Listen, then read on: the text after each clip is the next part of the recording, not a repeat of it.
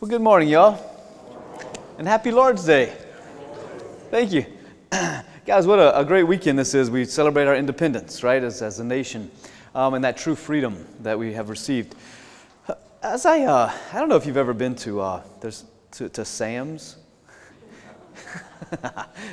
What a wonderful store. But Sam's can overwhelm me sometimes. Like I just went the other day and it kind of freaks me out. There's so much to choose from in Sam's, right? You can go down one aisle and if you're looking for olives, you can choose what kind of olives you want, the pitted or non-pitted, or you can get them stuffed with jalapenos. And then you can look at the pickles right next to it and you can go, oh gosh, I need pickles too. A big jar of pickles. And then you can go to another aisle and you can get all the protein drinks you want, and you can get your fruit and you can get your meat and you can get your clothes. You can get your furniture for your house. Like you can get everything at Sam's, and it can get in there and you're just like, all right, this is a bit much, right? A bit overwhelming. Kind of like whenever I go to a Mexican restaurant. Like I want to be creative and try something new, but I don't like beans, and so that's a problem. But so I look at that big, they got a menu that's got all kinds of stuff on it. So I always just go, I think I'm going to do something new, and I'm like, I'll do 3 tacos. You know, it just gets overwhelming. You're like, okay, I'm tired of looking at it. I can't try that, right? That's how I feel about today's readings. There's so much to talk about in the first reading. I mean, we could talk about how the prophet is speaking about the Messiah coming. He's going to be riding on a donkey. And you could talk about how Jesus fulfills that on Palm Sunday, riding in on a donkey. We're not going to talk about that. You could talk about the second reading where Paul speaks about putting to death the deeds of the flesh and how the Spirit of God dwells within us. The same Spirit that rose Jesus from the dead lives inside of you. Oh, we'd love to talk about that a little more.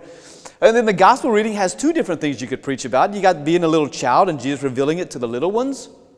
And then the second part of the gospel about the yoke and how Jesus is that yoke. And so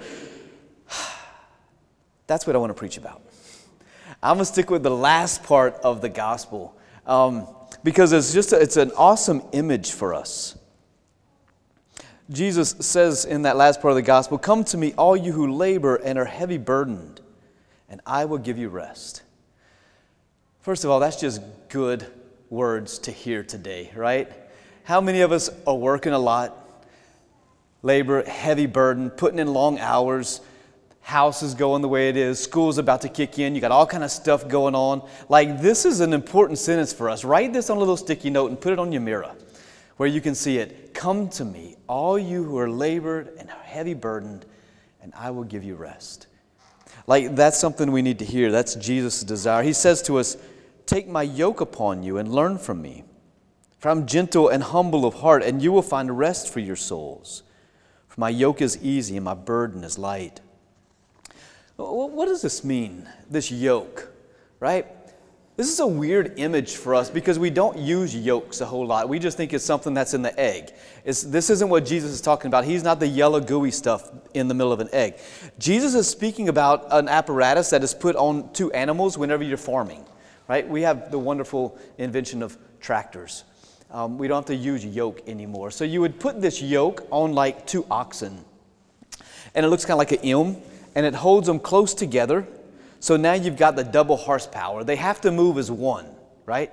They've got to move in the same direction. And if one of them's moving in one direction, the other one goes, oh gosh, squirrel. And he goes this way, the other one's going to go with him, right? And it's going to mess up what they're trying to plow. And there's more power whenever the 2 of them are moving as one. So Jesus is speaking of this apparatus of being yoked to one another, right? "Take my yoke upon you and learn from me, for I'm gentle and humble of heart." It's also constraining. I could imagine those animals would want to go off freely to go where they want to go, but they have to go in the same direction, right? And so we would think, well, that's constricting. But if they do what the yoke is supposed to do, it's going to be freedom, and it's going to be able to get a whole lot more work done because it's a double horsepower, so to speak. And so Jesus says, "Take my yoke upon you." So it's this image, yes, it is that we are yoked to Jesus. That is true. Like He's the one leading, and where He goes, we go. And if He moves one way, we move that way, right? It's Him leading us along the way. Yes, we are yoked in that way. And there's an intimacy to that yoking, right? The 2 animals, literally what happens is they're yoked so closely together that when one of them begins to move one way, there's a little twitch. the other one feels it and begins to move that way automatically. They know one another intimately in that way. Kind of like my grandparents. I think I may have used this example before. As a child, I used to love watching my grandparents dance, right? They were polka champions. They would travel all over the world and polka things. So I used to love watching them dance, man. And y'all seen that in the elderly and people who have been dancing together for 20, 30, 40 years. Man, they know each other's every move, and they're yoked together. They're going to move in the same direction. And one little move of the shoulder, and my grandma knew what direction my papa was going, right? It's just the way that it worked. So they're yoked in that way. And so Jesus wants us to have His yoke upon us. Now, what yokes us? There's a lot of things that yoke us to people, don't they? What holds us together with people? It could be common interest, right? It could be a common interest in Nichols football. It could be a common interest of, I love to go fishing. These are my buddies I fish with. I like to go running. These are my buddies I go running with. Common interest can yoke us to people, put us together, right? Your jobs, that can put you together, yoke you to other people. But what happens when that yoke is Jesus? It's not just a common interest, but the yoke itself is Jesus. Take my yoke upon you and learn from me. I'm gentle and humble of heart. What happens when that yoke is Christ? Well, I think there's a number of ways that can happen because it changes the dynamics of things. It's no longer just common interests that bond me together with somebody, but it's actually Christ Himself. A few ways, we only have time to maybe tease out two of them. I think one way is through marriage, right? You have two people that come together and they're yoked together in Christ, right? The two become one, right? And they're held together in the beautiful sacrament of marriage. And look, how important is it? You know it better than I do as married men and women, how important it is that husband and wife move together, right? The same direction. They're plowing the same field, right? It's important. And how many times maybe you've even said that to your spouse, honey, we have to work together if we're going to get through this. If we're going to get our kids through this, we got to work together. We got to speak with the same language. If I tell the kid no, you can't go tell him yes. What's going to happen with that? What happens in marriage is that as they're moving together, it's fruitful and it's powerful, and marriage can seem easy, so to speak, because you have your spouse and you're moving in the same direction. What happens whenever husband and wife begin to move in two different directions? Well, there's a reality that they're yoked together in Christ Jesus because of the sacrament, but they start to move in different directions. This one goes that way, that one goes that way. And man, it's tragic, isn't it? It messes up everything that has been tilled up. So they have to move together. This is what Jesus is getting at. Take my yoke on you and learn from me. Move in the same direction Jesus is talking about. So I would say you could tease that out a whole lot more, but just to understand that aspect of it, I would also say there's a second way,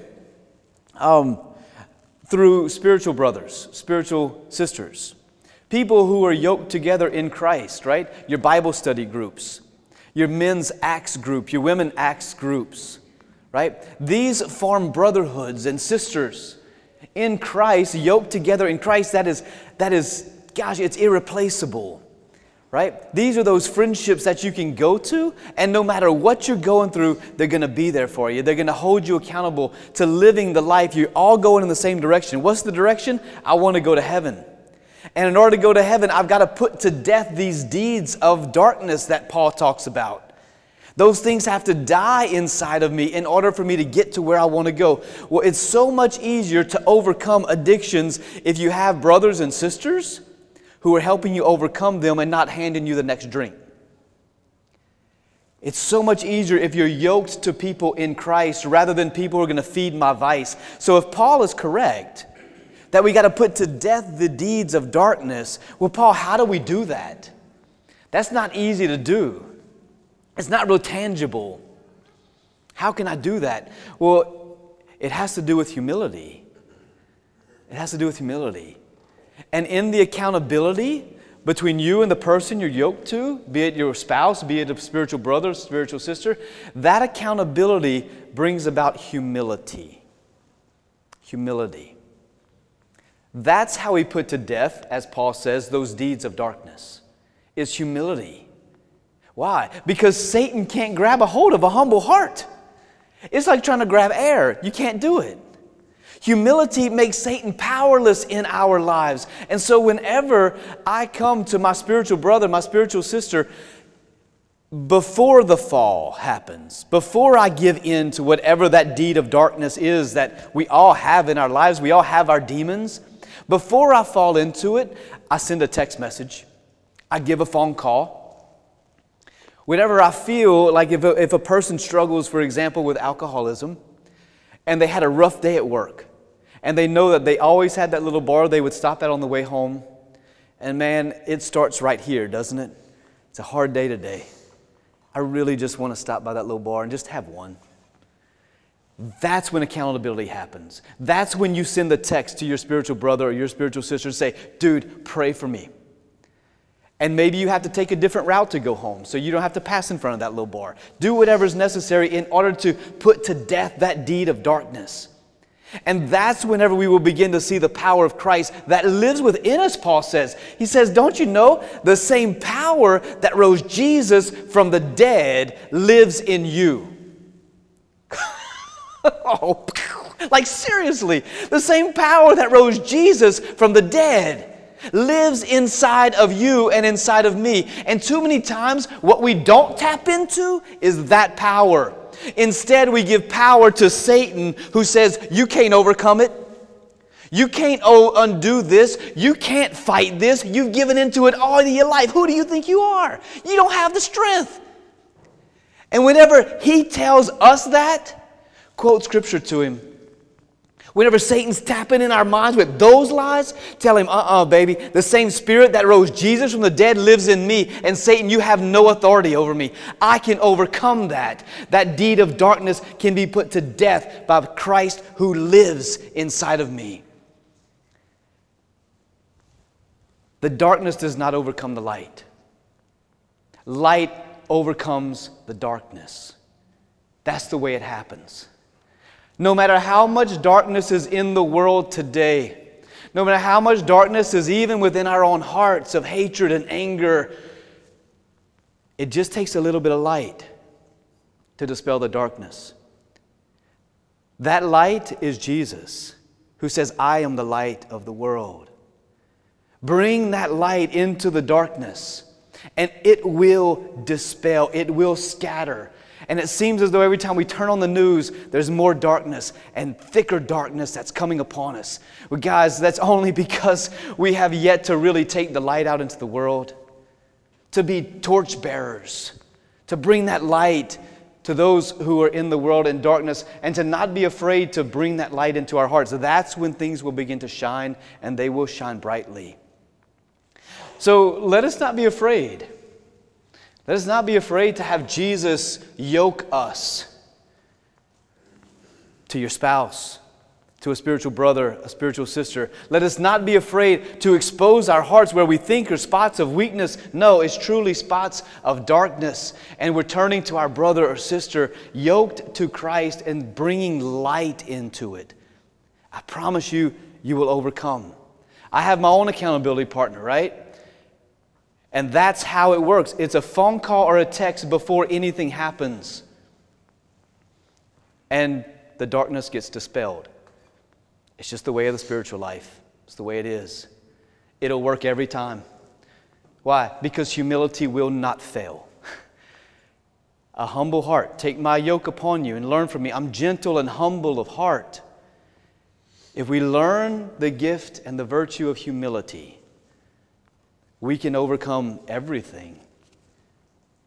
Why? Because it's the very virtue of the heart of Jesus.